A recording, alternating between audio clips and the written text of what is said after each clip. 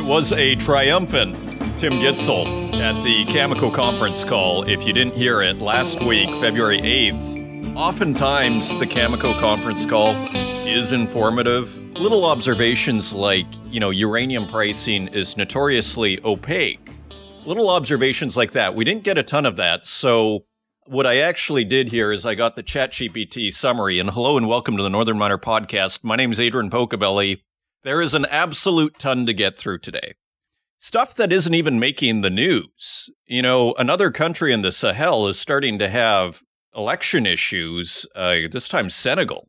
We'll get into that in a second, and we actually have the State Department press release on that. All to say, things aren't even making it to my front page here. Sometimes it's just these citizen journalists on YouTube. It is a golden age in media right now, and speaking of which, only in 2024, maybe late 2023, could you have asked ChatGPT to give you a very quick summary of Cameco's results of the conference call. And here it is: supply chain challenges and mine depletion leading to a tight market, expected to continue into the next decade. So things we've been hearing about, frankly, across the mining sector, but also in uranium. So supply chain challenges and mine depletion leading to a tight market expected to continue into the next decade. And I thought to myself, couldn't you just imagine this with almost any commodity when circumstances change? Even nickel. And we have a ton of nickel stories again. The metal that won't go away, it's nickel. And again, we have several stories. But let's continue here with Cameco. Significant improvement in financial performance metrics, including higher sales volume, realized prices, net earnings, adjusted net earnings, and cash from operations. Healthy contract book with 205 million pounds of uranium committed long-term to 37 worldwide customers. That's pretty impressive. 37 worldwide customers. That is a lot. Focus on disciplined long-term contracting and strategic market positioning. I listened, and there was a point in the conference call when the analysts started asking questions. And there's this issue of, as far as I understood it, why not sell into the spot market?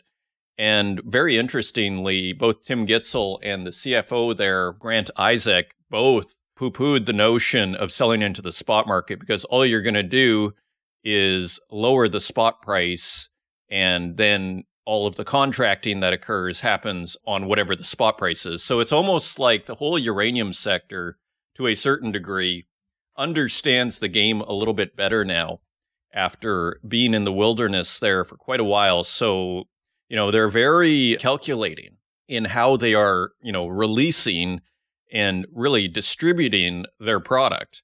Also, finally here, focus on disciplined long-term contracting and strategic market positioning, and also talk of extending Cigar Lake mine life to 2036 and evaluating McArthur River Key Lake expansion. So now you don't need to listen to it. I did it for you there. And if you do, there's even a YouTube. ChatGPT linked to a YouTube channel that had the conference call. I'm not sure if that was supposed to be up there, but pretty impressive. Now, also in the news, let's actually move on. Just a quick update here as I try and kind of load up with information, these intros here. Oftentimes there's plenty of opinion here, but I thought let's really just kind of try and stack this with some very hopefully useful information for you. And so coming up on February 14th, we have Barrick Gold's conference call. On the 15th, we have Kinross Gold. And then we have Hecla Mining also on the 15th, Royal Gold, Agnico Eagle on the 16th, BHP Group on the 19th, and Rio Tinto on the 21st. And of course, Newmont on February 22nd. So in the next 2 weeks, we're going to get a lot of the heavy hitters in the mining industry. So what I'm going to try and do, as far as I can get ChatGPT to reduce these summaries, wouldn't it be great if we could just get a quick, overview of these conference calls in, 2 minutes, courtesy of our friends at OpenAI. So we'll see what happens there, but that is what I'm thinking about. Feel free to leave a comment if you have a thought about it. So that is what's going on in earnings season. Again, a triumphant Tim Gitzel after wandering in the desert there for years. Just finally on this point, you have to give Tim Gitzel, again, president and CEO of Cameco, you have to give him credit for keeping his job. I mean, think of how long the Cameco share price languished for. And so Tim Gitzel does deserve some credit for, frankly, for surviving. I would think that at certain points during that how long has Tim Gitzel been CEO of Cameco? Since June 2011.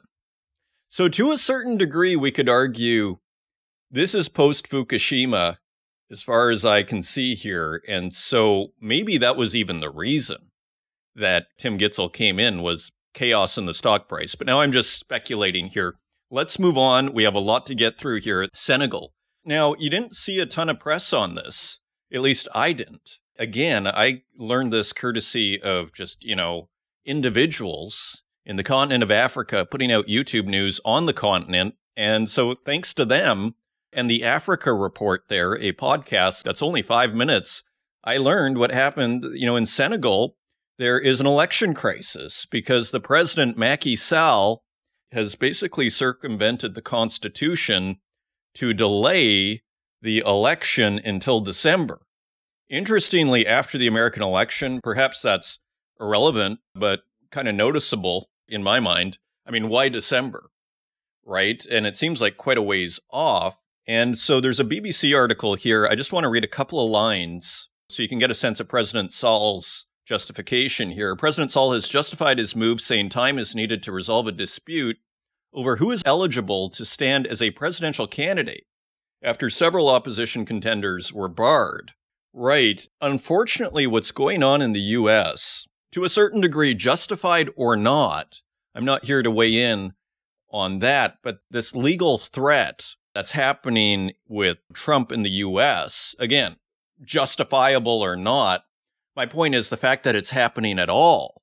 There's always this echo effect and what you might even call a bit of a copycat effect in the larger world. Just by virtue of the fact that the U.S. is the leading country in the world, this has a reverberation. One could argue, there is a kind of similarity here. Of course, there's nothing new, unfortunately, about locking up your opponents. But here we're seeing it. And so here's the State Department press release, state.gov, postponement of election in Senegal. Matthew Miller here, department spokesman. The United States is deeply concerned by actions taken to delay Senegal's February 25th presidential election, which run contrary to Senegal's strong democratic tradition. We're particularly alarmed by reports of security forces removing by force parliamentarians who opposed a bill to delay the election, resulting in National Assembly vote that cannot be considered legitimate given the conditions under which it took place. The United States urges the government of Senegal to move forward and its presidential election in accordance with the Constitution and electoral laws. We also call on the Senegalese government to restore full internet access immediately and to ensure the freedoms of peaceful assembly and expression, including for members of the press, are fully respected. The United States will remain engaged with all parties and regional partners in the days ahead. So that is the U.S. response. So they're not impressed and they're not buying this excuse that the president of Senegal is giving. Now, just finally on this point, because of course, Senegal is a part of the Sahel. If you look on a map, and I actually recommend you do this, an interesting unconscious logic begins. Because, of course, in the Sahel, we have seen there are 3 military juntas that run Niger, which we saw in the summer, and, of course, Burkina Faso and Mali all joined, by the way, and interestingly, to the west of Mali is Senegal. There's quite a large border there, and again, you just start seeing, on an unconscious level, you do start to see the beginnings of a kind of block of sorts. And so just very quickly on this here. So ChatGPT, once again, what is the geopolitical importance of Senegal? Democratic stability, it has a great tradition and reputation for its democratic governance, strategic location on the westernmost point of Africa, access to the Atlantic Ocean. The port of Dakar is one of the most important ports in Africa, serving not only Senegal, but also landlocked neighbors in the Sahel region. I also looked up what are the major natural resource projects there, and there is one we're familiar with here, the Sabodala Massawa Gold Project, which is in the Sédhiou region. This is a gold project, and it's Senegal's largest gold mine. Of course, don't forget, when we had the CEO of Fortuna Silver on, who was describing that region as pretty much the richest region once you get rid of the borders of these countries for gold in the world. So no small deal here with this gold mine. It's not just any gold mine, and the background on it, it's been in operation since 2009, and it was acquired by Teranga Gold, now part of Endeavour Mining after a merger from Barrick Gold. It's one of the highest grade undeveloped open pit gold reserves in Africa. So a large-scale gold operation. Of course, there's also zircon, there's iron ore, and there's another gold mine, and there's a graphite project, which actually is related to Nouveau Monde. Now, I don't want to make too much of a deal with this. Of course, there is an election which is scheduled for December.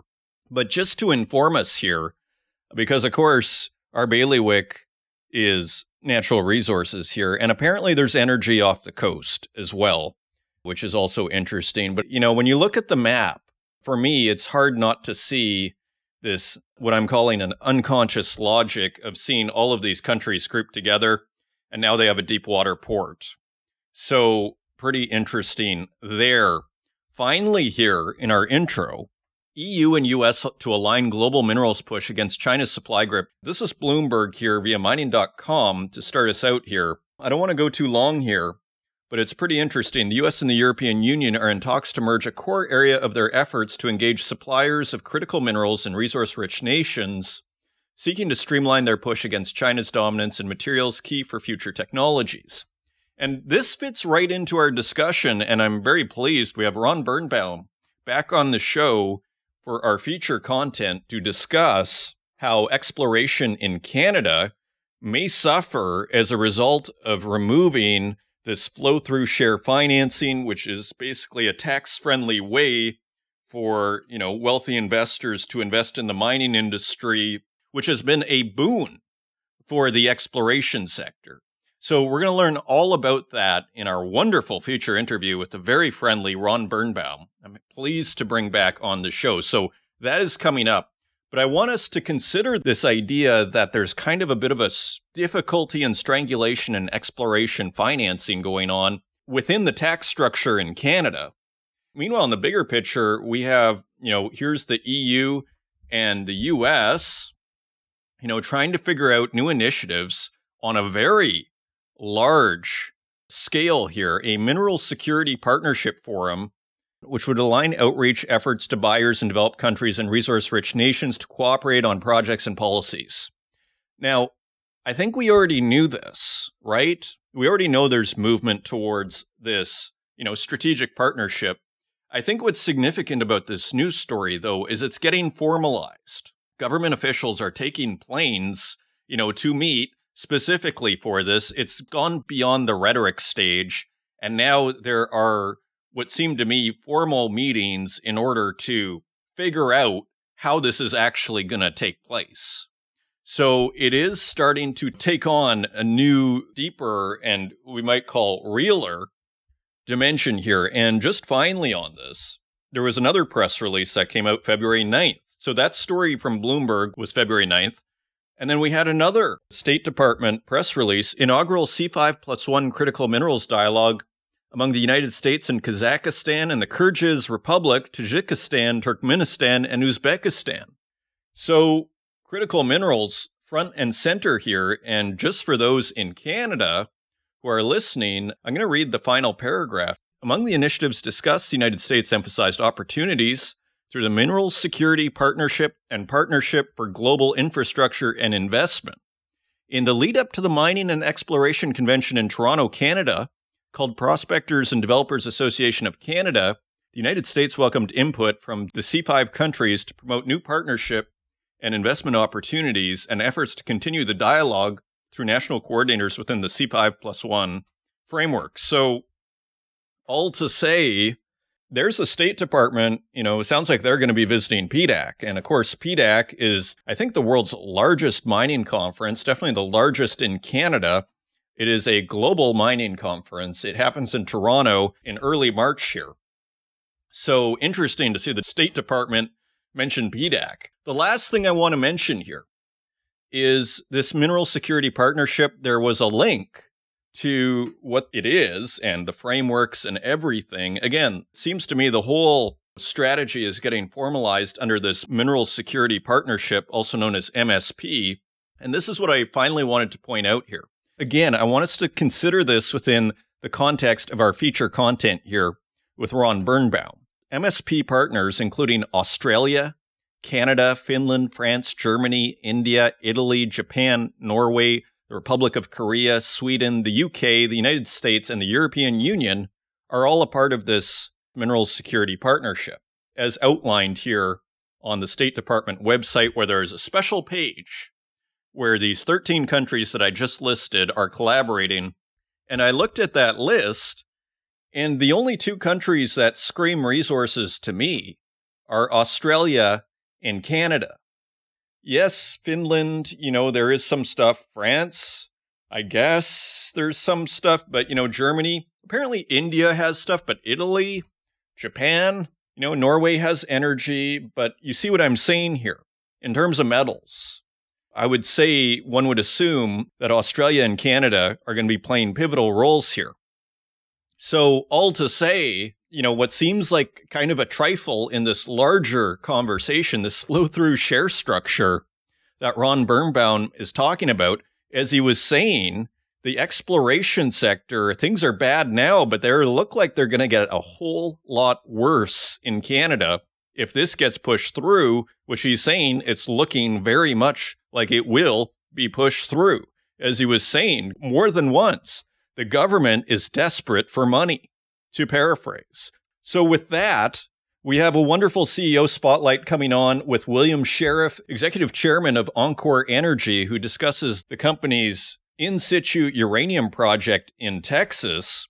Very interesting discussion on in situ and what Encore Energy has lined up. So a wonderful show ahead and many fascinating news stories that we haven't even touched on yet here. A rock'em sock'em episode for you. If you want to find us online, you can find us at northernminer.com. You can find us on Twitter at northernminer and on Instagram at the Northern Miner and on Facebook, LinkedIn, and YouTube, where we also host these podcasts and wherever podcasts are available, including Spotify, Stitcher, Apple Podcasts, and SoundCloud. And with that, let's turn to William Sheriff, Executive Chairman of Encore Energy, for this week's CEO Spotlight. Joining us today, I'm very pleased to welcome William Sheriff, Executive Chairman of Encore Energy Corporation, to this week's CEO Spotlight. William, welcome to the show. Hi, thanks for having me. Well, it's great to have you, and it's great to meet you. It sounds like you have a very interesting history in this business, Bill, and I appreciate you letting me call you Bill. So tell us then, for our listeners here who may not be familiar with Encore Energy Corporation, what are you doing at Encore Energy? Just give us a little bit of background on the company if you can. Sure. Well, Encore is based around our team, which is the deepest bench strength in terms of production of uranium in the United States, certainly, and would fare well against any comparison in the world. We did just have our grand opening for our first producer in South Texas at the Rosita plant. So we've been in production since November with the grand opening ceremony just last week, actually. We're busy working on our second producer, which will come online here in the next few months, certainly in the first half of the year. And that is at Alta Mesa, which is a much larger project, also in South Texas. Okay, excellent. So as far as the company then, when did it get put together? Tell us a little bit more just about the company itself and just a tiny bit about the history.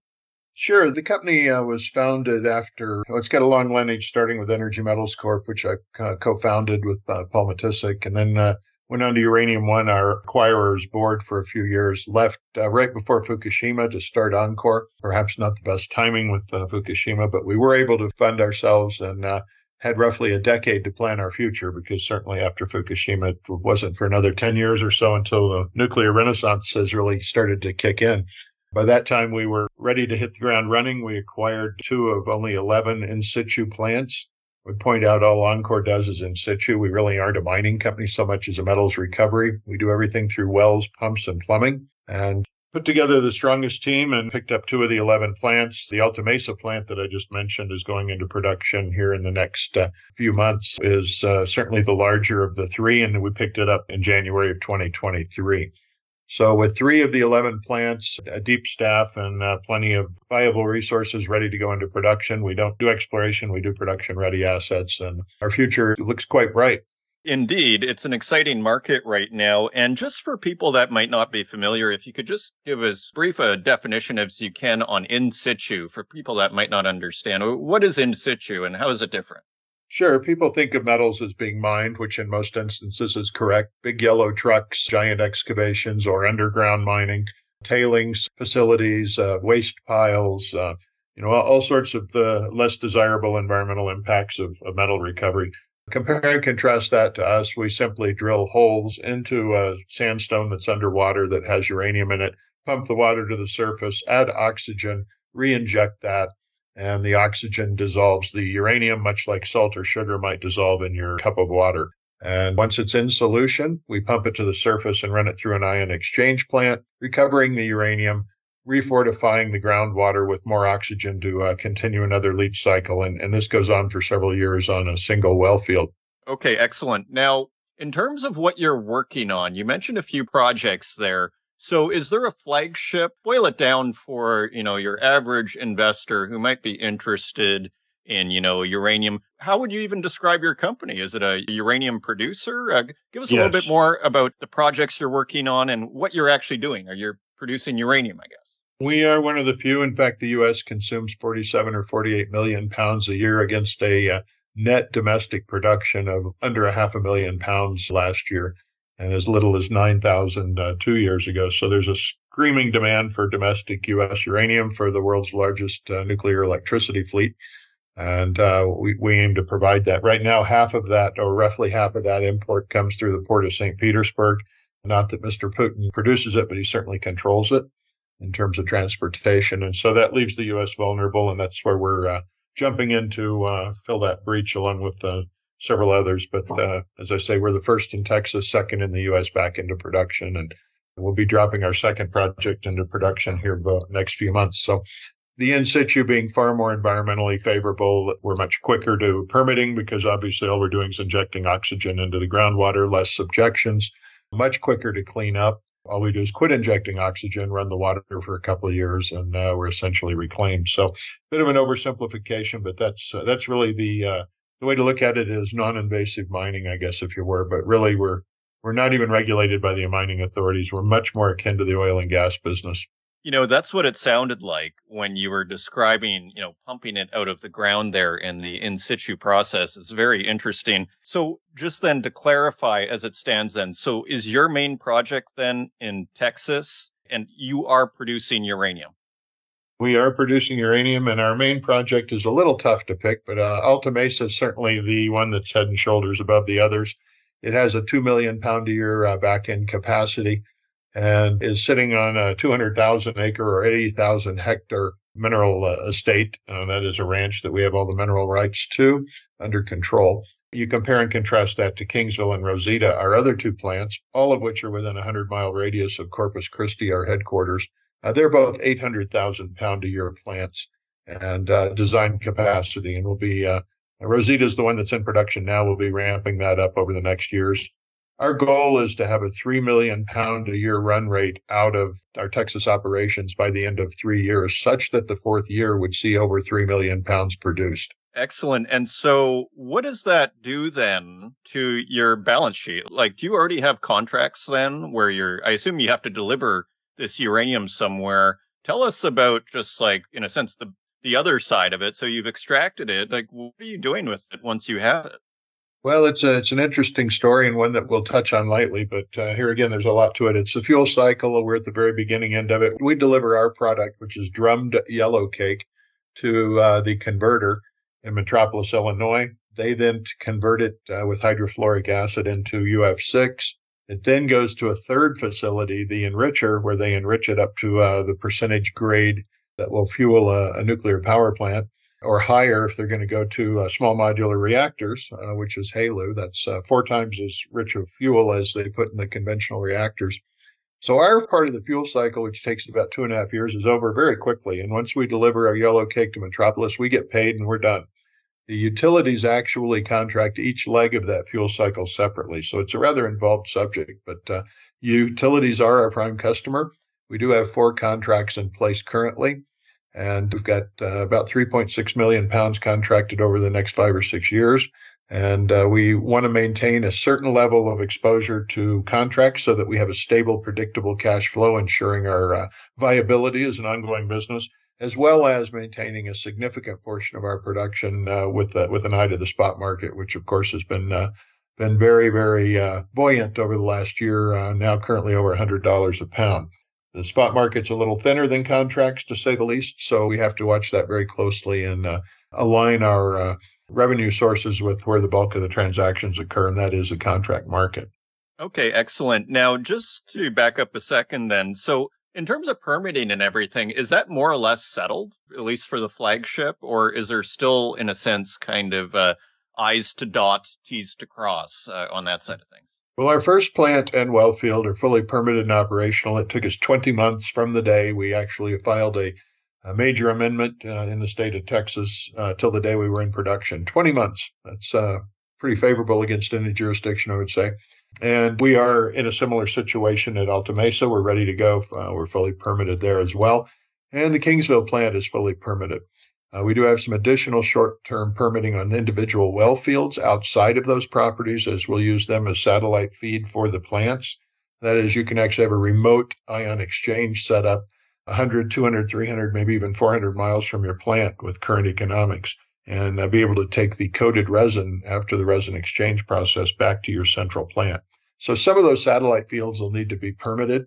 Here again in Texas and Wyoming, we have a very unique advantage in that they're called agreement states. And what that means is that they have an agreement with the Nuclear Regulatory Commission to handle all of the NRC's work. In essence, we do not deal with the NRC in terms of dealing with our production plans in Texas or Wyoming. If you go outside of those 2 states, compare and contrast that to, let's say, perhaps a Montana or something like that, you might very well be looking at a decade or more to permit a project in the U.S. just because you're going through the federal government and then the state.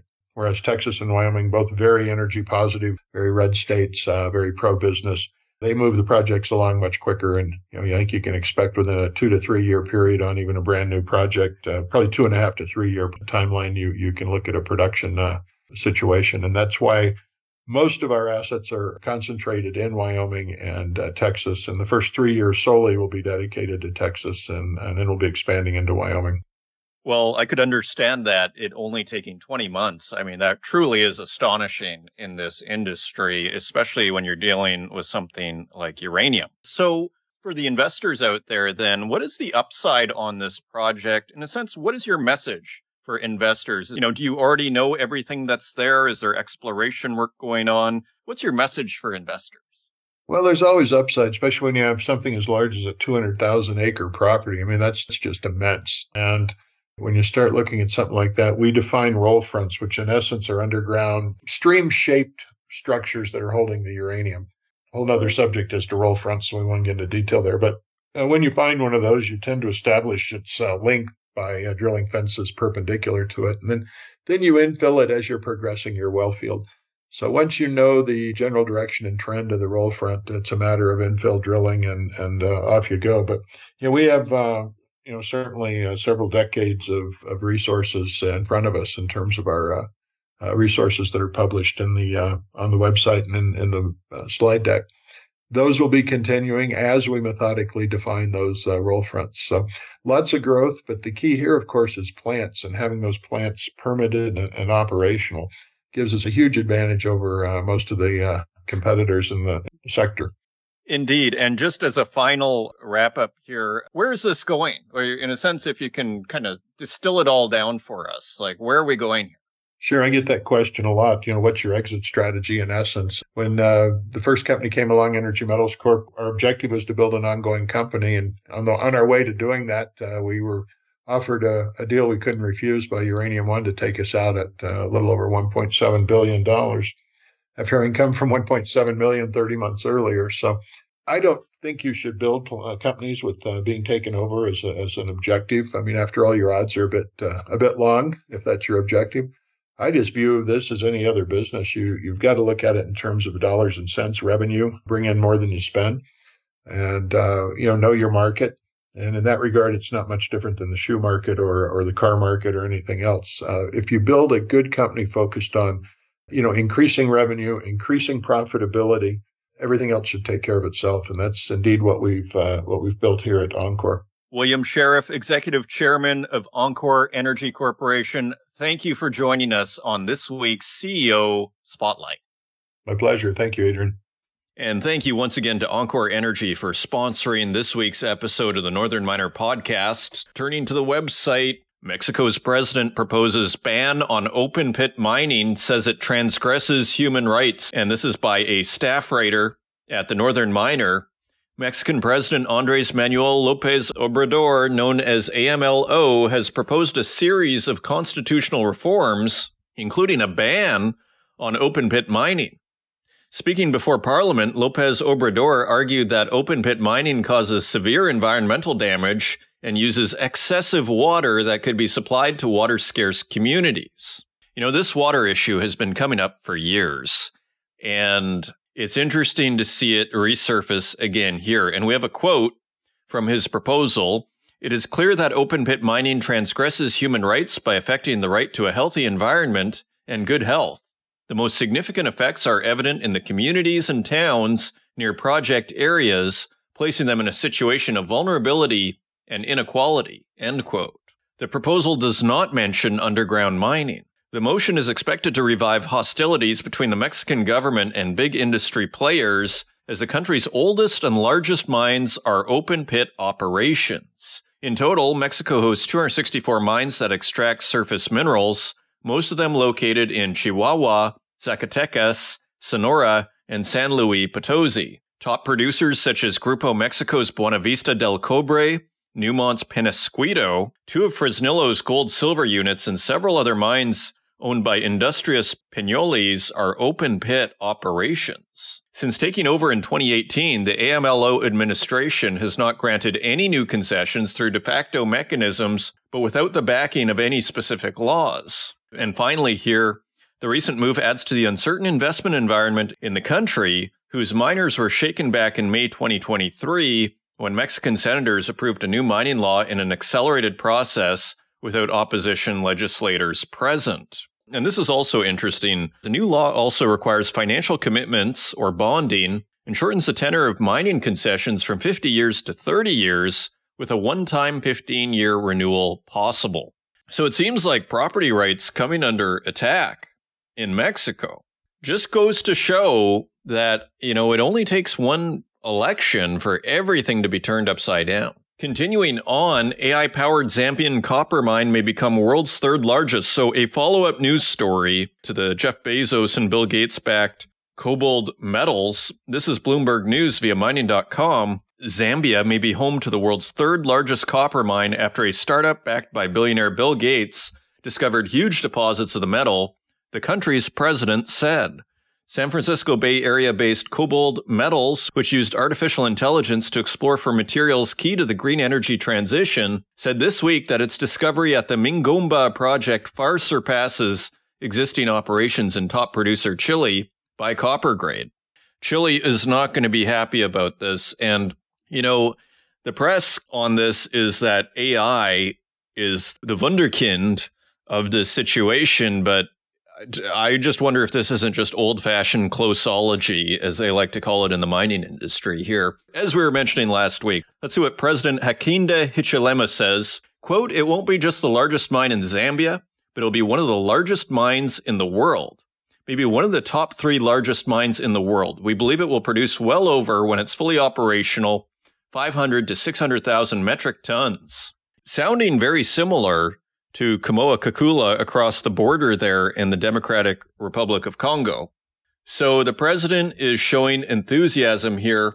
And yeah, exactly. So Kamoa-Kakula mined almost 400,000 tons of copper last year, and at full capacity will produce 620,000 tons annually. So Zambia hoping to repeat what Ivanhoe Mines did in the DRC, but with a completely different team. interestingly. The discovery has quote-unquote huge implications for Zambia, Hichilema said. Continuing on, in Africa, billionaire Friedland's HPX signs pact for Guinea-Liberia rail link. This is Reuters via mining.com.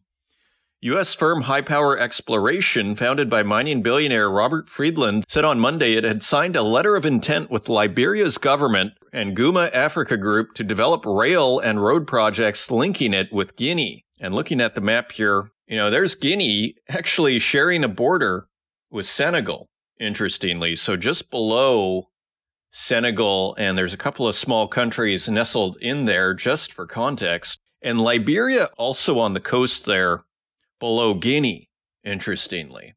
Continuing on, the infrastructure projects known as the Liberty Corridor are expected to support the West African region's connection to world markets and are estimated to cost between $3 and $5 billion, HPX said in a statement. Now, this came out February 12th. Now, Senegal has become an issue in the last, let's say, week and a half. If I'm not mistaken here, it seems pretty fast for this to be a response, but pretty interesting, just within the context of that story. A lot going on there in West Africa. Guma Africa is led by South African businessman Robert Gumede. The planned corridor will have a new heavy-duty railroad connecting the Nimba district of Guinea to a new Liberian deep water port. Again, we think of Senegal and the deep water port of Dakar. Very interesting.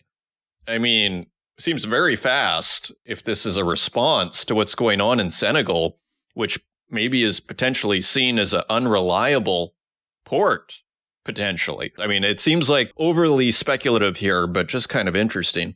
The statement did not give timelines for the projects. HPX and Guma Africa entered into negotiations with Liberia's government to agree on a framework granting exclusive rights to develop, finance, and grant operating rights to the Liberty Corridor, HPX said. The project will also upgrade an existing road and expand renewable power systems from Liberia to Guinea, as well as high-speed telecoms and infrastructure. So, pretty interesting development within the context of Senegal. Also, another rail project in Africa, also involving Ivanhoe. In other words, Robert Friedland. Ivanhoe and Trafigura to be first users of African rail through Angola. So, let's bring up our map here. We're going to have to start just bringing up the map. If you're at a computer, it's not a terrible way to listen to this program these days. And as you see, Angola, right beside Zambia, and Angola and Zambia right below the massive DRC. So returning to our story, Ivanhoe Trafigura to be first users of African rail through Angola. This is Cecilia Jamasmi on the Northern Miner. Canada's Ivanhoe Mines and Commodities trader Trafigura on Wednesday made a deal to transport copper by rail from the Democratic Republic of Congo to neighboring Angola's port of Lobito. Of course, Angola being on the western coast of the center of Africa there. So, very interesting. One wonders if this is designed as a way to export the copper to either Europe or the USA. And we can even think of this within the context of what's going on in the Red Sea, can't we? Because you put it on the west coast of the center of Africa there, you don't really need to worry at all about the Houthi, interestingly, or, going around the southern tip of Africa. Anyway, let's just look at a couple more paragraphs here. The agreement makes the companies the first long-term users of the Lobito Atlantic Railway Corridor, an initiative backed by the U.S. government as part of its stated ambition to challenge China's dominance of critical raw materials. The Biden administration has committed $250 million to revitalize the century-old rail line linking key African mines to the Atlantic Ocean port of Lobito. They must be looking at that Dakar story. Again, the State Department put out that press release. They must be all pretty excited, as we looked in that last story, to create potential railway link also to the deep port in Liberia, which is a new Liberian deepwater port. But let's return to Angola here. The Biden administration has committed $250 million to revitalize the century-old rail line linking key African mines to the Atlantic Ocean port of Lobito. It's also funding a study to connect the railway into Zambia as part of another project expected to cost $1.6 billion. You have to take a step back and kind of be impressed with Robert Friedland here. I mean, he is dealing with both the Chinese, with Ivanhoe Mines and Zijin Mining running the Kamoa-Kakula, sold half of it, from my understanding, maybe 49% of Kamoa-Kakula to Zijin Mining. And here on the other side, working with the Americans. Another chapter in Robert Friedland's storied life here. Finally, here, the agreement with Ivanhoe gives it right to transport between 120 and 240,000 tons of blister anode or concentrate per year from its Kamoa-Kakula mine along the Lobito corridor. So that is interesting. It outlines a minimum term for the agreement of 5 years starting in 2025, following a ramp-up in 2024. And finally here, in January, Ivanhoe sent a trial shipment of copper concentrate from Kamoa-Kakula DRC to the port of Lobito using the new railway. The shipment demonstrated that Ivanhoe could shorten its export route from Kamoa-Kakula by 2/3 down to a total round trip lasting 20 days, simplifying logistics and cutting costs. The Canadian miner had been trucking copper concentrates from Kamoa-Kakula across sub-Saharan Africa to the ports of Durban in South Africa and Dar es Salaam in Tanzania, again on the eastern side of Africa, as well as Beira in Mozambique and Walvis Bay in Namibia. Break out your map, my friends. So Namibia is on the western coast. Interesting. Africa coming to the fore here in this whole discussion in such a central way. Last year, almost 90% of Kamoa-Kakula's concentrates were shipped to international customers from the ports in South Africa and Tanzania, again on the eastern side of Africa, with an average round trip taking between 40 and 50 days. So this is fascinating. And don't forget, Trafigura is a part of this deal. And, I had this story bookmarked from 3 weeks ago. I simply didn't have time to get to it. But if you remember that story, it didn't get a ton of press, but there was an oil tanker that was hit in the Red Sea by the Houthi. That was a Trafigura ship, by the way. And I'm not saying there's necessarily a connection here, but isn't that interesting? Because here's Trafigura saying, hey, let's, build on the west side of Africa. All very interesting. Let's continue here. Tons to go through still. We haven't even hit the nickel stories. We're going to have to speed up here. China's CMOC eyes further growth in Congo and beyond after taking cobalt crown. This is Reuters.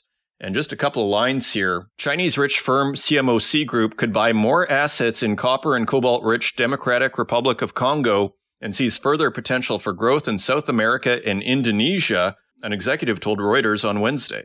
Quote, if there are opportunities, if there are assets that meet our criteria, of course we do consider increasing our presence in the DRC. Why not? We already have investments, end quote. Julie Yang, CMOC Vice President for ESG, said in an interview on the sidelines of the Africa Mining Indaba. She also added, quote, we do have ambitions to become one of the biggest copper producers in the world, end quote. CMOC's current 2024 forecast would put it 7th or 8th in the world this year. So interesting story there. Continuing on, Tsingshan's 2023 nickel output jumps to record high. This is Reuters via mining.com. Chinese nickel giant Tsingshan Group nickel output rose 27% in 2023 to a record 1.12 million metric tons nickel unit, company data showed. So remember last week I was discussing what I thought was quite an audacious thesis, but one that was hard not to mention. This idea that maybe China was flooding the nickel market in order to take it over somewhat, which might sound, again, a little audacious, a little speculative, but we've kind of seen it happen over and over. See rare earths, see cobalt, see lithium. I mean, why not nickel? Most of the processing already happens, from my understanding, in China. At least it did until Indonesia put its foot down. Anyways, let's continue here. The benchmark nickel contract on the London Metal Exchange fell 45% last year in its biggest decline since 2008.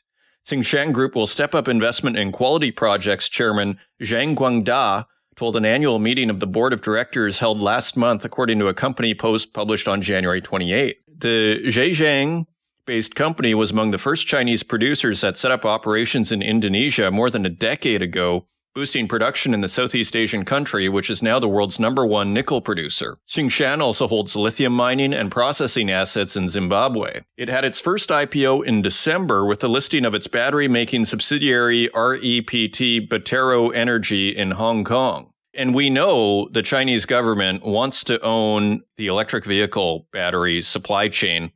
And as I was hearing on a podcast last week, I mean, if you own the supply chain, you can undercut everybody, right? And I think North American vehicle manufacturers and maybe European, I'm not sure about the Japanese vehicle manufacturers, but they do have to take ownership on the fact that their cars are extremely expensive compared to where they were 4 years ago. The last I checked, they look like they doubled in price, maybe more. If you disagree, feel free to leave a comment. So not only are prices on a lot of North American vehicle manufacturers incredibly high, here the Chinese are coming in and they own the supply chain, so their costs are actually significantly lower potentially, so they can just double undercut Western vehicle manufacturing. Again, you see Ursula von der Leyen saying, no, you're not allowed to build your dreams. You're not allowed to put BYD to sell into Europe, which is causing some tension there. Let's continue here. Glencore to sell stake in troubled New Caledonia nickel operation. So we've been hearing the last couple of weeks that the French are looking to shore up the New Caledonia nickel processing facilities and production. And now Glencore wants out. This is by Cecilia Jamasmi on the Northern Miner. Glencore said on Monday it will close and sell its stake in the loss-making Koniambo nickel SAS business it co-owns in New Caledonia as a sharp drop in the metal's price continues to hit the industry. The Swiss miner and commodity trader said it would look for a new partner for the nickel mine and processing plant in the French territory, adding that it would leave the operation ready for a quick reopening if a new investor is found. Glencore is also seeking to sell its 49% stake in the company, K&S said in a separate statement. Quote, the pressures in the global nickel market are becoming increasingly apparent, end quote. Colin Hamilton, managing director for commodities research at BMO Capital Markets, wrote at the end of January. He continued, quote, we have noted that further temporary or permanent capacity cuts were required to balance the nickel market following last year's surplus, but it is yet to be seen whether sufficient adjustment has taken place. But let's take a step back and see what's happening. Is Indonesia stopping its nickel production? No, we're right back to the playbook, which is the West is closing down its mines. Who's going to own the nickel market? So we're kind of back to this quandary, as the FT was pointing out 3 weeks ago, that if the government doesn't come in and subsidize these things, they're going to close down because there's no sense for Glencore to lose money every month. And a lot of these companies are public companies. So they can't just go around losing money, out of the kindness of their heart. So we're watching it happen in real time here. Let's continue. Indonesia names 2 Chinese nationals as suspects in nickel fire. Just kind of a weird one here. This is Bloomberg News via mining.com. Indonesia named 2 Chinese nationals as suspects in an investigation into a deadly blast at a nickel smelter owned by top producer Tsingshan Holding Group. The fire, which killed 21, showed the hidden costs of the Southeast Asian nation's rapid expansion of its nickel industry. Indonesia now makes more than half of the global supply thanks to a wave of Chinese investments into plants that process the metal, which have come under scrutiny due to a series of accidents at the sites. A spokesperson for the police in central Sulawesi, home to the Morowali Industrial Park where the fire took place, didn't say why they were named as suspects and identified them only by their initials. You see how sensitive this is. One was a furnace supervisor, while the other was also employed by a different firm. And continuing on, Canada Nickel plans to raise $1 billion for processing plant. This is Reuters via mining.com. So continuing ahead, despite low prices here, Canada Nickel Company on Thursday said it's looking to raise $1 billion to build a nickel processing plant as it seeks to position itself as an alternative supplier of the metal used in car and electric battery vehicles. The processing plant in Ontario is expected to begin production in 2027 and process 80,000 tons of nickel annually. Nickel production is currently concentrated in Asia, and the company hopes that the new plant will help increase supplies from cleaner sources. Finally, the company is in discussions with the Canadian government, the United States Department of Defense, and other partners in the battery manufacturing sector to raise the funding, CEO Mark Selby told Reuters. Well, I would call this a good news story. Because this is basically, I think, from a common sense perspective, exactly what needs to happen. You need to talk to the Canadian government. You need to talk to the United States government and the Department of Defense. And if you want nickel, they should be taking your call, and it looks like they are. So somewhat of a good news story, one could argue. And also on this idea of clean metal, finally here, Reuters via mining.com, pressure groups sue LME for allowing trade of polluting Indonesian metal, something we've been discussing for years here.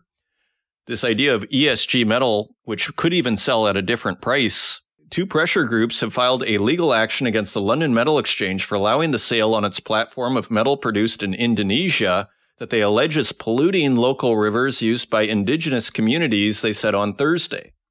The London Mining Network and the Global Legal Action Network said in a statement papers have been filed in London's High Court asking for a judicial review. They say the LME is breaching British anti-money laundering and proceeds of crime legislation. Reuters confirmed that court documents were filed at the court on Tuesday. And finally, the LME responded, quote, the LME believes that the claim filed by the London Mining Network and the Global Legal Action Network is misconceived and intends to resist that claim. So those are your news stories. Now, let's take a look at metal prices.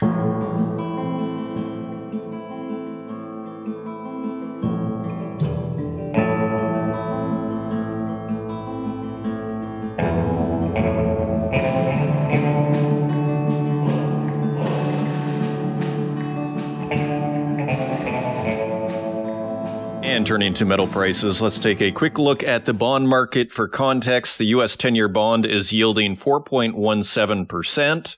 That is 0.02% higher than last week. So edging a little higher, but still continuing to move higher. Again, 4.17% on the 10-year. The UK 10-year gilt is at 4.07%, and that is 0.06% higher. So also higher, and the Italy 10-year bond is also higher at 3.94%. That is up 0.06%. So yields moving higher across the US, UK, and Italy. Interestingly, still Italy at the bottom there in terms of yields. So good place to borrow money, apparently, relative to its peers. Turning to precious metals, gold is trading at $2,041.40 per ounce. That is $1 higher than last week. Silver is trading at $22.94 per ounce. That is 45 cents lower than last week. Platinum is at $889.46 per ounce. That is $8 lower than last week. And wait till you see this. Palladium is at $889.19, and that is down $57 from last week. My friends, palladium and platinum are both at $889. They have reached parity, something that we have been discussing here for a couple of weeks, maybe 3 weeks, that they're approaching parity. They are now the same price. Very interesting. Industrial metals. Copper is at $3.72 per pound. That is 5 cents lower than last week. Iron ore is at $128.87 per metric ton. That is 7 cents lower than last week, so almost even. Aluminum is at $1.01 per pound. That is a penny higher than last week. Lead is lower at 93 cents per pound. That is 4 cents lower than last week. Nickel is at $7.11. That is 14 cents lower than last week, and the lowest we have seen since several years ago. We have to go to like 3 years ago, if I'm not mistaken here, to start seeing these kind of prices. So this is quite something. $7.11 per pound on nickel, down 14 cents. So the pain is real. Tin is at $11.96 per pound. That is 37 cents higher than last week. So a bit of a standout there with tin. Cobalt is down at $12.95 per pound. That is 27 cents lower than last week. Lithium is higher at $13.55 per kilogram. That is 28 cents higher than last week. Uranium is $6 higher at $106 even per pound. Again, that is $6 higher than last week. And zinc is at $1.06 per pound. That is 4 cents lower than last week. Zooming out, it seems to me that tin is really the standout there. It's noteworthy that cobalt has come down. I mean, we look at our electric vehicle battery metals here, lithium, cobalt, and nickel just falling through the floor, really. Yeah, lithium was up a tiny bit, but really, this is dead cat bounce territory here. We're still on a 13 handle with lithium. So Isn't that interesting? And again, what does that make you think of? We're back to the playbook. So very interesting there. Gold holding its own, I might add, and silver, for the speculators, not financial advice, but frankly, looking pretty attractive with a 22 handle on it. And those are your metal prices. Coming up, I'm very pleased to welcome back Ron Bernbaum back to the show. He is CEO and founder of PearTree's. I wanted to do a follow-up interview on what Ron was discussing with new tax legislation that is being considered in Canada that would affect the flow-through share financing of exploration companies. Ron is pretty pessimistic, I would argue, as he says things are pretty bad right now, and they're unfortunately probably going to get a lot worse for the exploration sector in terms of financing. So, an important interview, I would argue, within the context of this Mineral Security Partnership discussion, MSP, where these 13 countries are trying to ally themselves and create a critical mineral supply chain. And yet, the explorers who are at the very beginning of that process are really being left out in the cold. So a very important interview here with Ron Bernbaum. A great personality, too, and it's just a joy always to speak to Ron. So I hope you enjoy the conversation as much as I did, and I will see you on the other side.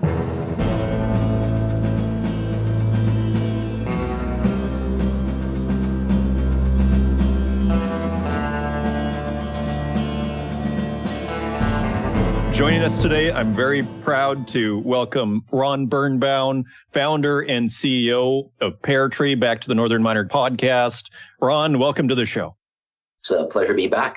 Well, it's wonderful to have you. I'm very curious to hear the latest on what you were mentioning the last time you were on the podcast, which was a pretty deep concern, I would say, on the whole flow-through share structure, which is kind of getting in the weeds, but ultimately there are tax incentives in Canada for people to help invest in junior mining. You were saying there's a bit of concern with legislation that was coming in the pipeline. That was back in September, I believe. Where are we now with this whole flow-through share structure and, legislation that was coming through the Canadian government?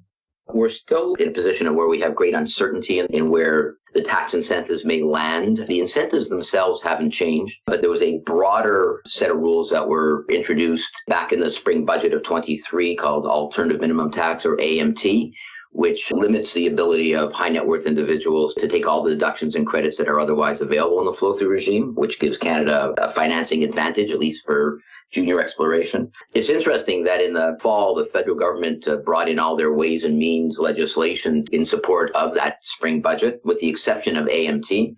And so holding off or indicating that they were still in consultation. This government is in desperate need of tax revenue, and they see it coming from the top 4 or 5% of the population in terms of adjusting essentially capital gains inclusion rates and other things. And unfortunately, it's the same individuals that fund 90% of all exploration in Canada through the flow-through regime. So we're continue to spend our days talking to government, talking to bureaucrats, putting in submissions. The most recently on Friday of last week was the deadline for the new pre-budget submissions. We got something in last week. So I think it's going to take, unless they alter it, I think we're in for the cycle that everybody knows we're in right now, made worse by changes in tax law. That's a disincentive to making investments in Canada, which is unfortunate. When you approach the government with these concerns, is it simply, filling in questionnaires and forms to a certain degree? Like, do you get the sense that your voice is being heard? What kind of response are you getting? I kiddingly wrote in an email last week that it felt like there should be a band set up on Parliament Hill called Deaf Ears. Maybe it's a grunge band. I'm not sure. But anyway, made up of bureaucrats and parliamentarians. I think there are lots of politicians who listen, who actually are concerned. There are people at NRCan that are very concerned. Department of Finance mandate is go find us more money. And I think anything in support of finding more money is being supported by the government. So I think we're being heard, but I think we're being disregarded, which is unfortunate. I think the warnings are being disregarded. So how do you reconcile that then, as far as on one hand, we seem to have these multi-billion-dollar critical minerals initiatives, which are trying to encourage, the exploration and exploitation of critical minerals in Canada. And on the other hand, it seems to be stymied. One of the main or, most enthusiastic ways of financing the exploration sector is being stymied to a certain degree. Like, how do you reconcile that? Is it just dysfunctional? Is it different parts of government not talking to each other? Like, how do you assess that? I think part of it is doctrinaire. I think the government really believes that the rich are not paying their fair share of taxes. And so sort of like Venezuela under Chavez, we're editing that part out, right? that I think we have a government that really is out to tax the rich and then have government decide where that money is being deployed. I think I've said it before, the remarkable part of flow through is that it's democracy. When you think of government, the federal government collecting on personal income taxes at the top marginal rate, their top rate is 33% in most provinces.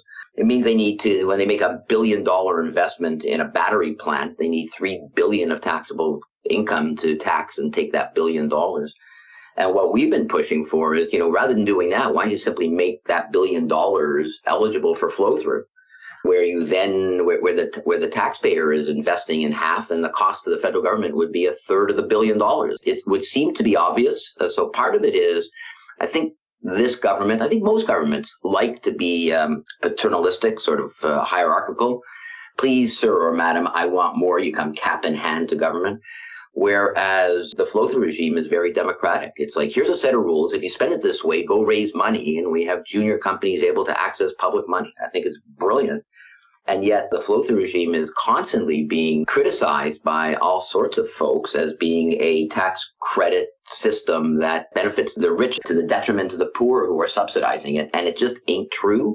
And when you push the numbers through, you go, this is really bias that they can't seem to get over. So I think we're in for difficult times made worse by this tax change. Indeed, we do hear about the difficult times out there in the exploration sector. One would think it'd be improving at this point.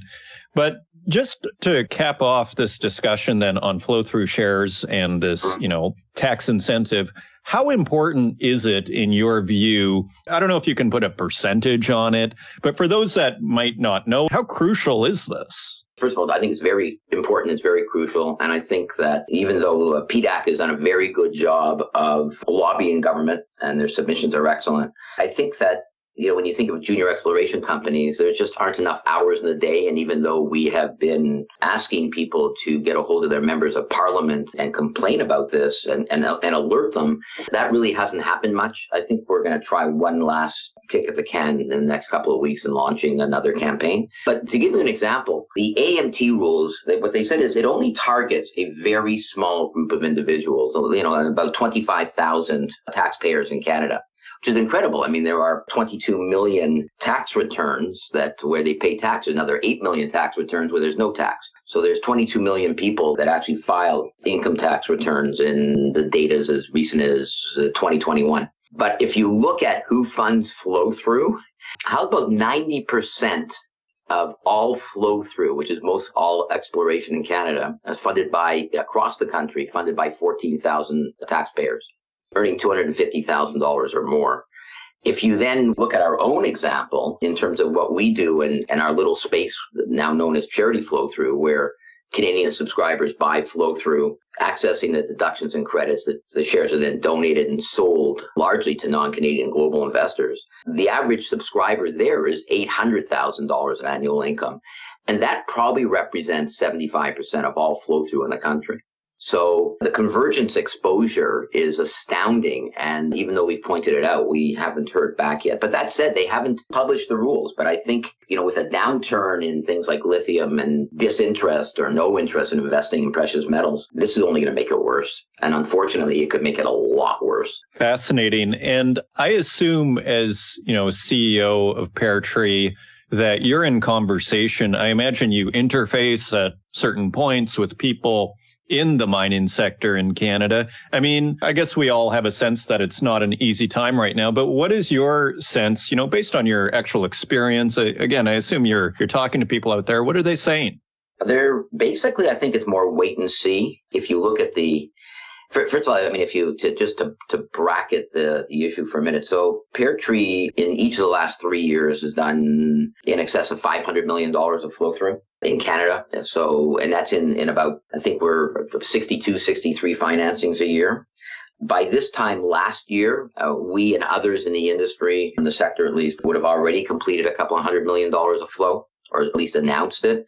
And that number has dropped off a lot. When you talk to even the most mature explorers in precious metals especially, there's a significant disconnect between the price of gold and the price of the shares that explore for that gold or copper or zinc. And then we get into the criticals like lithium. It's down 80% over last year. Depends on which pricing you look at. So everybody is holding off. I mean, this time last year, 2 deals were announced by us, both lithium, both in Quebec. Sayona, which runs a mine and is doing exploration in Quebec, and Patriot. And both those each were $50 million. And if you look at their share price, both are saying, and this is not a secret, I mean, everybody is saying the same thing. We'll wait and see. I mean, the cost of dilution is significant. And at the end of the day, if you can't make the numbers work because the price of what you're ultimately producing is down, how do you rationalize the investment? So for a sector that is usually very optimistic, I've often said that the exploration sector is delusionally optimistic. I think we're starting to see real pessimism and concern. I think things are as bad or worse than you might think. What is your sense of the competitiveness then? Like, do you see any initiatives, for example, in the United States that you think maybe in Canada should be emulated? I mean, sometimes we have policymakers that do listen to this show. I mean, are there ideas that you would, want to share on things maybe you see in Australia or somewhere else that you think Canada should be doing in order to encourage the exploration of minerals in Canada? Well, I think if you look at the critical mineral exploration tax credit in 2022, that's been extremely successful. The changes in the budget also that year to incent, everything from carbon capture to hydrogen were done in consultation with the industry and in response to the U.S. Inflation Reduction Act, which is, tens of billions of tax dollars in the U.S. And so the law did change, and very smartly, if you look at the 2022 tax credit, within 12 months, our little firm had already done $225 million. Within 12 months, $350 million was invested in critical minerals in Canada in the 12 months following the introduction of that tax credit as part of the flow-through regime. It does work. Unfortunately, this AMT tax change is a general application. Flow-through is particularly exposed to the capital gains treatment. And the government has added a couple of elements that essentially increases the minimum to over 62% in most provinces for a capital gains inclusion rate because it's so tailored. People don't understand it, but they're very adamant that they're going to continue doing this. The one view we would say that everybody should be clamoring about is simply carve out flow through. If you want to see one incentive continue and not be destroyed by a disincentive of general application, it's an easy carve out. I mean, it's everybody is asking for the same thing. Right. So your prescription is ultimately, you just take out the flow through. You guys get most of what you want anyway, and you just don't kill the exploration sector. Is that right? Exactly. That said, when you increase a capital gains inclusion rate from quietly without anybody realizing it, it's probably good news for the conservatives because, when people will realize the impact in April of 25, nobody talks to their accountants. I don't talk to our accountants other than, stuff related to what we do. So you don't, you trundle off and you do whatever you otherwise do, and you buy and you sell and you do whatever, and then you send everything in the first quarter of the year following to do your income tax return. And assuming the rules are implemented as per the budget of last year, what we're going to find is a lot of people paying a lot more tax, which they'll only realize is owing in April of 2025. So I think we're gonna see, I think, maybe a clamoring then of a change that's going to be required. Only then will people wake up. That's a much bigger number. If you look at the CRA website, the data comes from StatsCan. They only have 250,000 and above. They don't have it broken down, 500 and above kind of thing. But even there's a remarkable number of individuals that earn over $250,000 taxable in this country. The promo piece by the government in introducing AMT was that there are only about 25,000 people who fall into AMT. Our investors will ask us to do calculations to say how much flow through can they buy to access the credits and deductions before they hit the AMT level, and they won't buy more. Nobody pays a premium to market for the shares if they can't use the tax value associated with the premium. That number is much bigger across the board. It's not just flow through here. There's like 250,000 people, taxpayers in Canada, who earn more than $250,000. It's not just limited to the 25,000. In fact, it's a very small subset of individual taxpayers that fund most all of the flow through in the country. So, for example, in Quebec, according to the most recent data, it's like 2,600 taxpayers fund 90% of all the exploration funded through flow through. 2,600 taxpayers. So 2/3 of them are our clients. Those folks are all making over $800,000. I mean, in response to the question, where's the impact? It's not only going to be on flow through and an exploration. It's going to be in across the board in all investment, especially investment that's subject to a capital gains tax, which in the case of flow through is the case, because when you buy a flow through share for $1, you get a deduction. But for tax purposes, it's as if you paid nil. And therefore, even if you sell the share or donate the share at 40 cents, even though you have an economic loss, you're still paying capital gains tax. If you increase the tax, it's made all the worse. And it's not just flow through, it's all capital gains. And there we have a much broader group of people earning over $250,000. That number is, quite a lot. So, I'm just kind of curious. You mentioned Quebec. I mean, what is their response? Have you reached out to the provincial government there? Because my impression is that Quebec's been pretty pro-mining, it seems to me, and they've been, pretty encouraging to the exploration sector in the province. Are they doing something on their side in order to, kind of counteract these measures or somehow, fill in the gap where maybe a gap is being created? I think Quebec is probably the best jurisdiction in Canada, maybe anywhere in the world, in terms of understanding the interplay between economic activity and tax credits and incentives, especially for high risk activity. Their initial response was, we are going to go along with the government, federal government, with respect to the AMT rules. But I know that there are people who are now scratching their heads saying, gee, this might not work. And so we'll see. I mean, one of the things that happened, especially in Quebec last year, by way of example of what you just indicated, not AMT, is that Quebec provided relief for those companies in terms of in the flow-through regime where they couldn't get to site because of the fires. And with flow-through, you have to spend it within a certain period of time. And so Quebec basically said, apply and we'll give you an extension if you couldn't get there. The problem, coming back to my issue about deaf ears, is that the federal government has been silent on this issue. You may remember under COVID, when you couldn't go to the sites, the Department of Finance extended the timeline for spending the money that was raised. In flow through, you have to spend it in a very short period of time. And Quebec has taken steps to assist. The federal government, in spite of pleas by lots of people in industry and NRCan, finance has been unresponsive. So one of the things we've asked for is an extension. Part of it is systemic. You need to change the law as opposed to vesting the minister with the ability to just simply issue an order in council. I know PDAC in the most recent pre-budget submissions have actually asked for the same thing. So actually asked for the same thing. They actually led the charge on this. So we'll see. But that's sort of the indifference to the flow-through regime by the federal government. On the one hand, we can look at the critical mineral exploration tax credit as being remarkably successful in a very short period of time. And on the other hand, indifference to any changes that may take away from that incentive in others. And just a couple of questions just to wrap up here then. Now, am I mistaken? I thought I went to one of the welcoming parties at PDAC, I think it was 2019, and I thought there was an announcement saying that flow-through was permanent. Do you recollect anything like that, or is that in my head? Flow-through is permanent. It is a permanent fixture. What has been extended over the years, it used to be a 1 year over 1 year extension, was the exploration tax credits.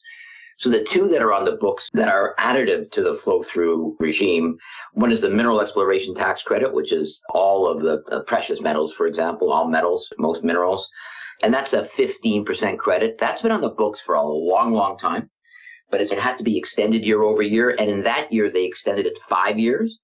And now the extension has come up. So one of the things that everybody's asking for is the extension again for another 5 years. And the critical mineral tax credit, which was brought in 2022, comes due in 2027. So what most people are asking for is that the METC, the original one, be extended to 27 or both extended to 29 and leave it alone. Why you need to not build it in is beyond me, other than gives the minister the ability to get up at PDAC and go, "We have blessed you again with a credit, aren't we special?" You kind of read my mind. That's irrespective of government. That used to be the sort of the let us show you how special you are.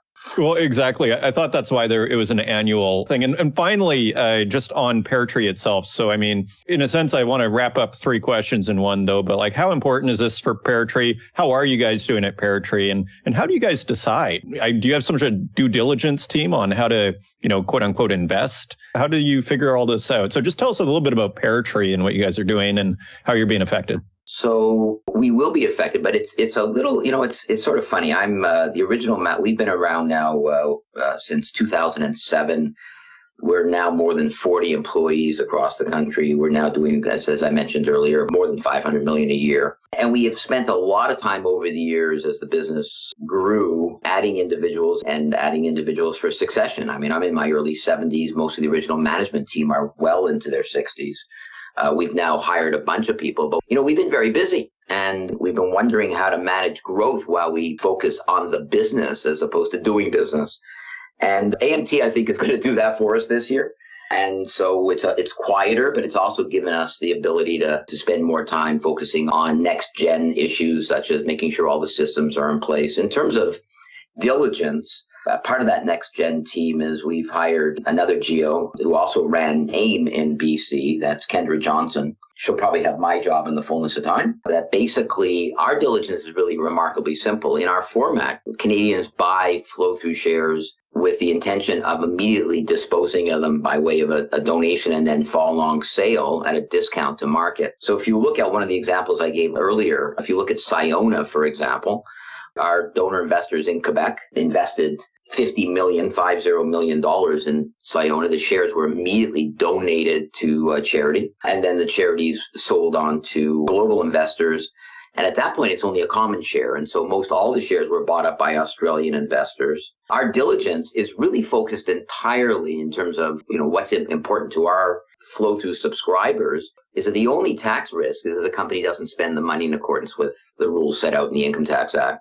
And so we will go through the budget and look at the financial wherewithal of the company and ensure that the company has a clean track record with the tax authorities. But as long as they've got enough money in the till to pay the overheads that aren't covered by flow-through in the flow-through regime, so that there's no tension, 5 or 6 months out saying, well, we can encroach upon the monies that were earmarked for exploration. Our diligence is narrow and very specific. In our view, is if you have an end buyer that's taking on the economic risk reflected as well in a discounted price, then really our look-see is all about whether it's going to spend the money properly. And, generally it's easy to spend money. Indeed it is. Ron Bernbaum, founder and CEO of PearTree, thank you for joining us and sharing your insights on this week's Northern Miner podcast. Always a pleasure, Adrian. Thank you for having me back.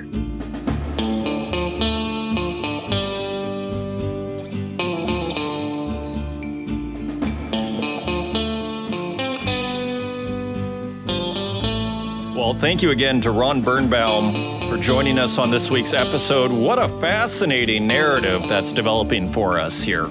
Africa, front and center, everything interconnected here. Just fascinating developments across the world here. And once again, natural resources are at the heart of this discussion. Thank you once again for joining me. If you want to help out the podcast, please leave us a review in the Apple Podcast directory. Share it with your friends. And until next week, take care.